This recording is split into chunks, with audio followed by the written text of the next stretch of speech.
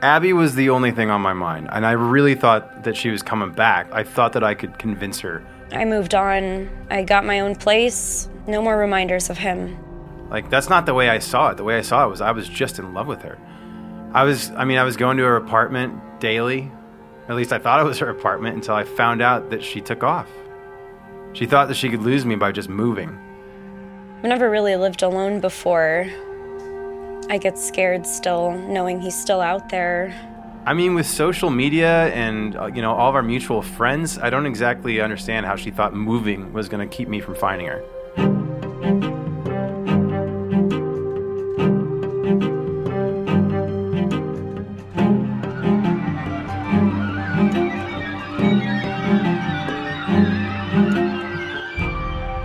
The fractured relationship between Will and Abby has clearly deteriorated even more.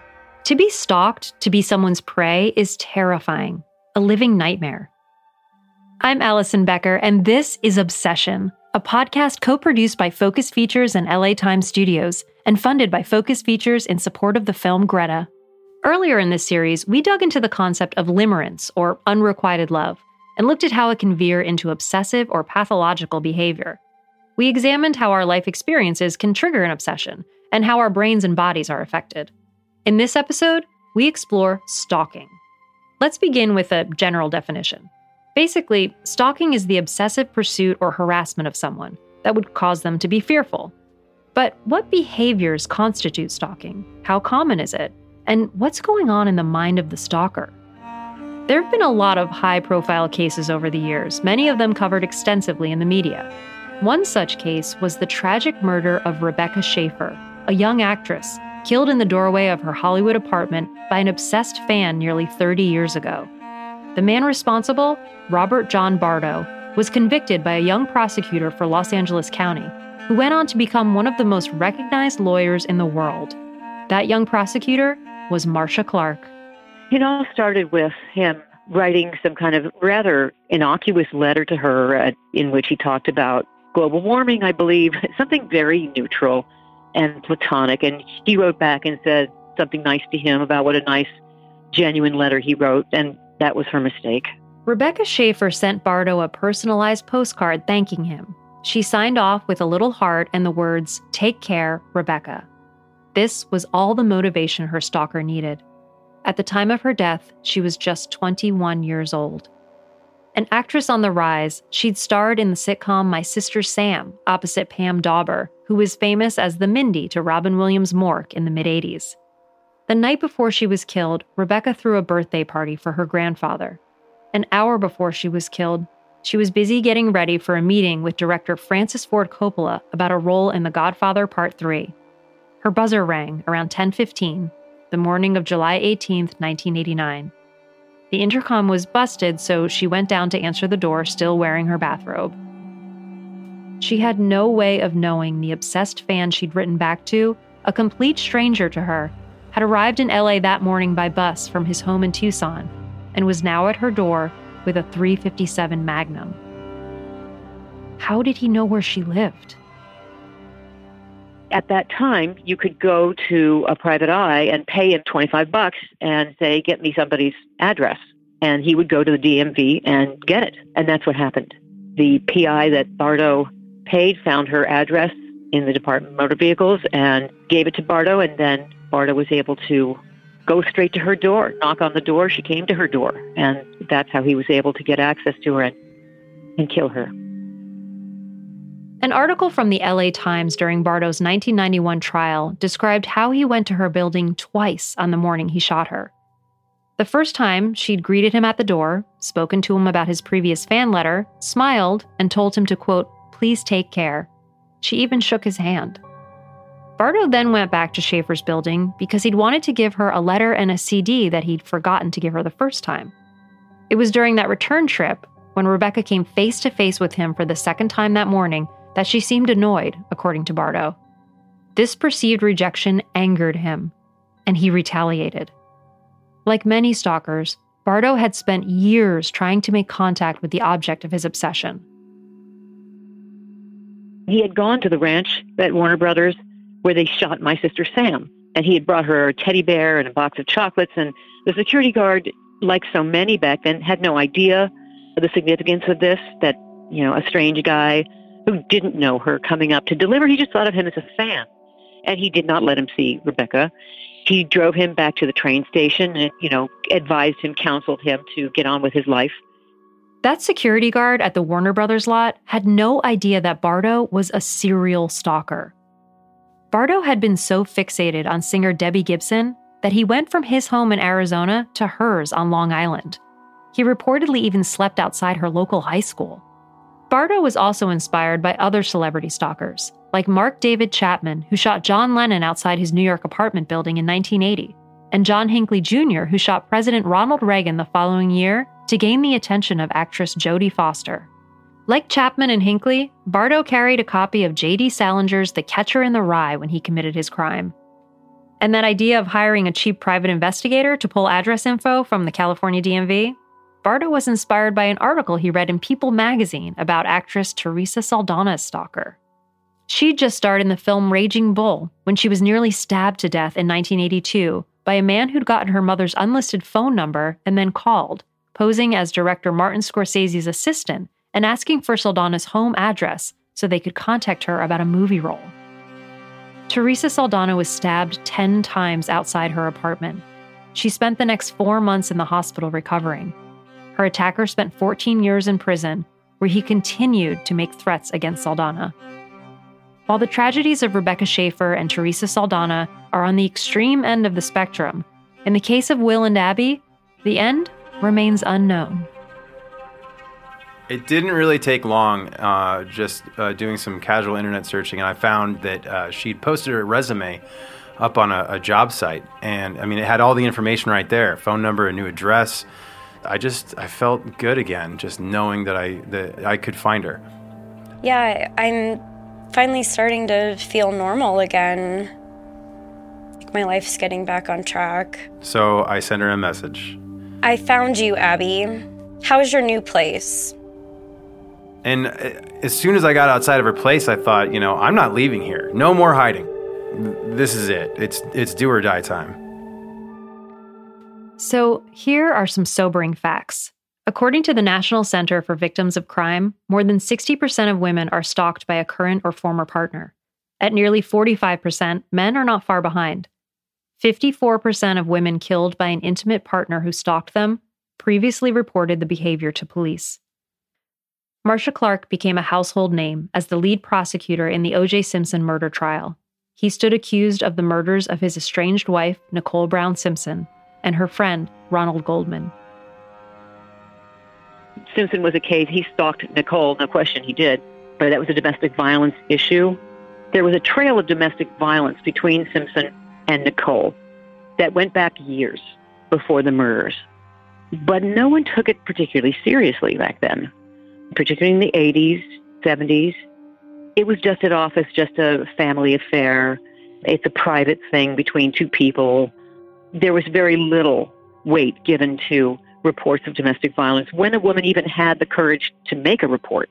Either they refused to report because they knew they'd get ignored, or they did report and got ignored. There was not much attention paid to this kind of behavior, which is why women died as frequently as they did, because the precursor violent behavior was ignored as irrelevant and a family affair. And then when it resulted in murder, everybody was shocked. How did that happen? Well, it was very obvious. It could have been very obvious had they paid attention. And I think in that respect, Nicole made reports, as we know, multiple 911 calls. And as she said, I keep calling, I keep reporting him, and nothing happens. You don't do anything. And for quite a few years, he was able to sign a football and walk away. If you love someone, you don't terrify them. You don't terrorize them. You don't threaten them. So I would take issue with the notion that this is obsessive love. It's obsessive behavior, that's for sure. But I don't think love has anything to do with it. We're going to take a break for a minute to speak with actress Chloe Grace Moretz, star of the Focus Features film Greta. The movie explores the darker side of obsession and attachment. Chloe plays Frances, a young woman whose moment of kindness towards an elderly woman sparks an intense friendship that soon turns pathological. We do know that there have been others, even in the trailer we see the purses with all the things on the back, that she is a serial, it's a kind of a serial obsession to do this to people, to prey on Good Samaritans. And that it is this kind of happenstance, luck of the draw kind of thing. It's whether or not you choose to walk by the purse or pick it up that day. And how many times do we think we're doing good things? Does it make us kind of question ourselves and be like, well, do we want to return the wallet that we find? It's, you want to think that you're going to be the best you can be and be that Good Samaritan. But once you see this movie, you kind of go like, I don't know if I want to hold the door for that person, because what if? So what's going on in the stalker's mind? They often see themselves as victims. Any criticism or rejection is a major blow to them. They're prone to fantasizing and cannot always distinguish between fact and fiction. They obsess. Their thought patterns are often so repetitive that they have trouble sleeping, eating, and functioning normally. Some mental health experts believe that limerence, also known as unrequited love, is a combination of addiction and obsessive-compulsive disorder, and that stalking can be a dangerous progression of this mindset. Psychology professor Al Waken is one of those experts. Obviously, if you're addicted to another person and you're obsessed with the other person, trying to follow the other person and keep tabs of their movements and comings and goings is almost a natural thing to do. Generally speaking, the person in a state of limerence is not necessarily violent, but sometimes they do go together. But often, when an individual becomes violent, it is because the limerence has gone off the deep end.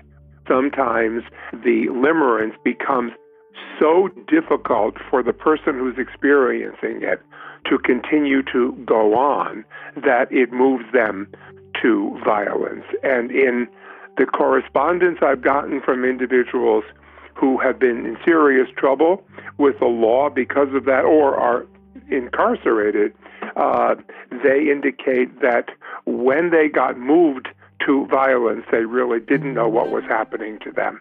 They just completely lost their heads.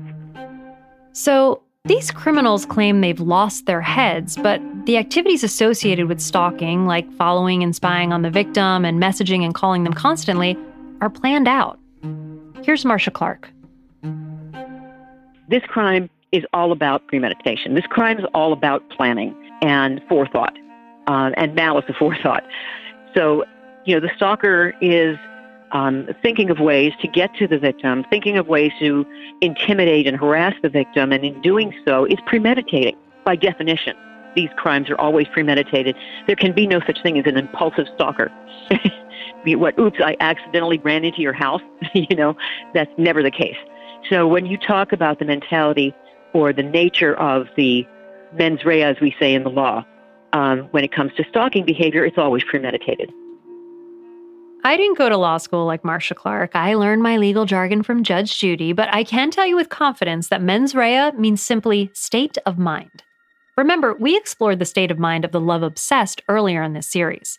We looked at how our life experiences can open us up to unhealthy relationships and how stories from the Bible to Greek mythology to English literature to modern pop songs influence how we idealize love. In any number of books, TV shows, and films, we see how these ideals are distorted by stalkers. The main character in Marcia Clark's new ABC TV series, The Fix, has a frightening stalker who terrorizes her. In director Neil Jordan's films, including the Oscar-winning The Crying Game, stalkers are often central characters. He revisits pathological relationships and inappropriate attachments in his latest movie, Greta, which he wrote and directed. Here's Neil Jordan.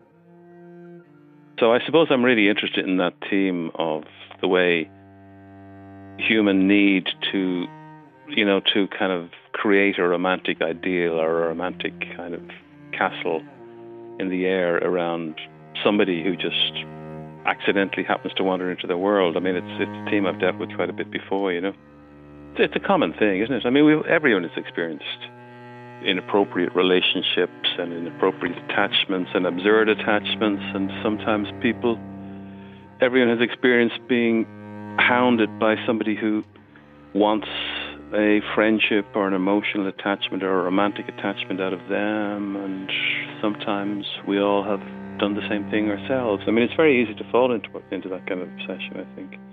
Author Caroline Kepnes wrote the best-selling book You, which is narrated by the villain, a delusional yet charming stalker named Joe, whose prey is a beautiful, smart young woman named Beck. So I wanted to get into the mindset of this guy who thinks of himself as a nice guy and see how contagious that is. And it's that secret positive thinking idea that because this guy walks around, thinks of himself as a martyr, a savior, even when he's breaking boundaries and committing murder, part of you is understanding where he's coming from. Not that you agree with him, but you're seeing how he gets there and how he maintains this idea of himself as a hero, as a romantic, when in reality he's a criminal. But I wrote this book because I think we all know the feeling when we're thinking about someone too much. And we live in a time where it's so easy to at least privately act on those thoughts by Googling someone, finding out things you maybe shouldn't know, wouldn't know.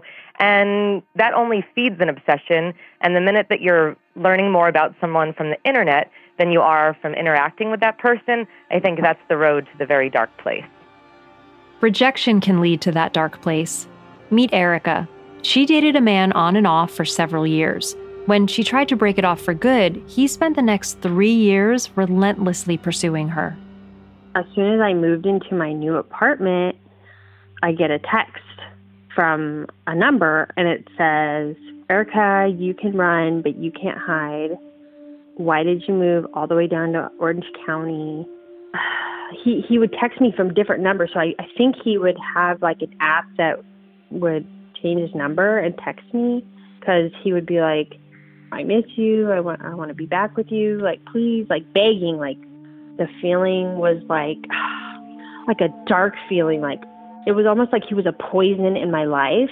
It took my mind and my body like a while to shake that off. And the only thing I could think of to get him to leave me alone was to tell him that I was engaged and expecting a child. That was pretty much the end of him stalking me. Statistics from the Stalking Research Center claim roughly half of all victims were stalked before the age of 25, and about 14% of female victims experienced stalking between the ages of 11 and 17. That's a startling statistic to hear. I mean, it's frightening and difficult to deal with a stalker at any age, but just imagine how hard it must be as a young child or teenager. A national study on stalking victimization done nearly a decade ago found that of the more than 3 million victims surveyed, more than a third believe they were targeted out of retaliation, anger, or spite. As unfortunate as it may be, it's not overly surprising that anger would fuel stalking. Feelings of anger and revenge are most often at the core of violent and harassing behavior.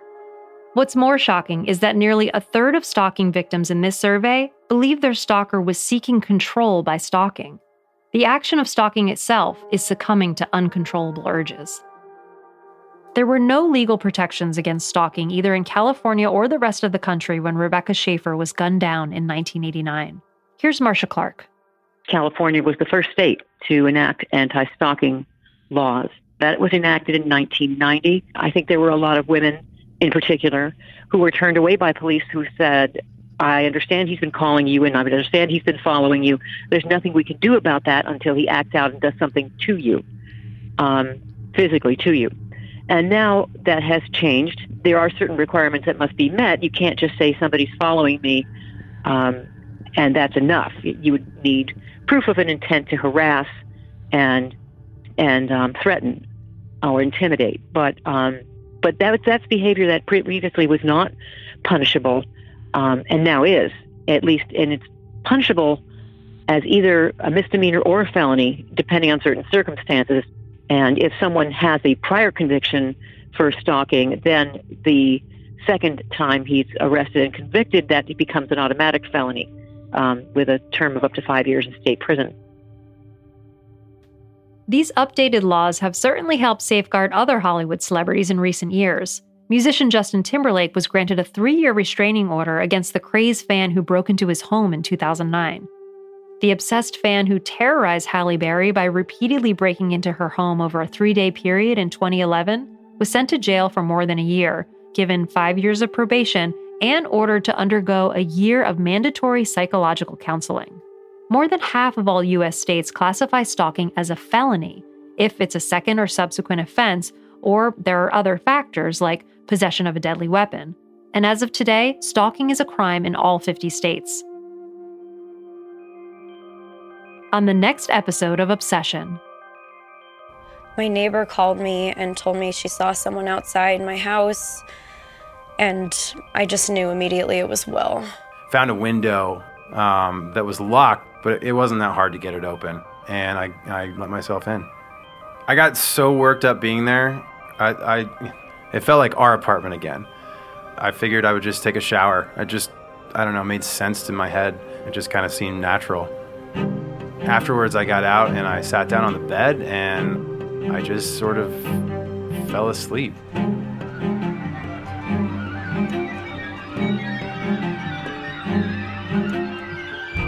If you or someone you know is struggling like Will, there's help. You can get information on mental health treatment services in your area by going to samhsa.gov or calling 1-800-662-HELP to speak to someone. Free, confidential, 24/7, 365 days a year. You're not alone. This podcast was created on behalf of Focus Features by LA Times Studios and does not reflect the views of the Los Angeles Times, nor does it involve the editorial or reporting staffs of the Los Angeles Times.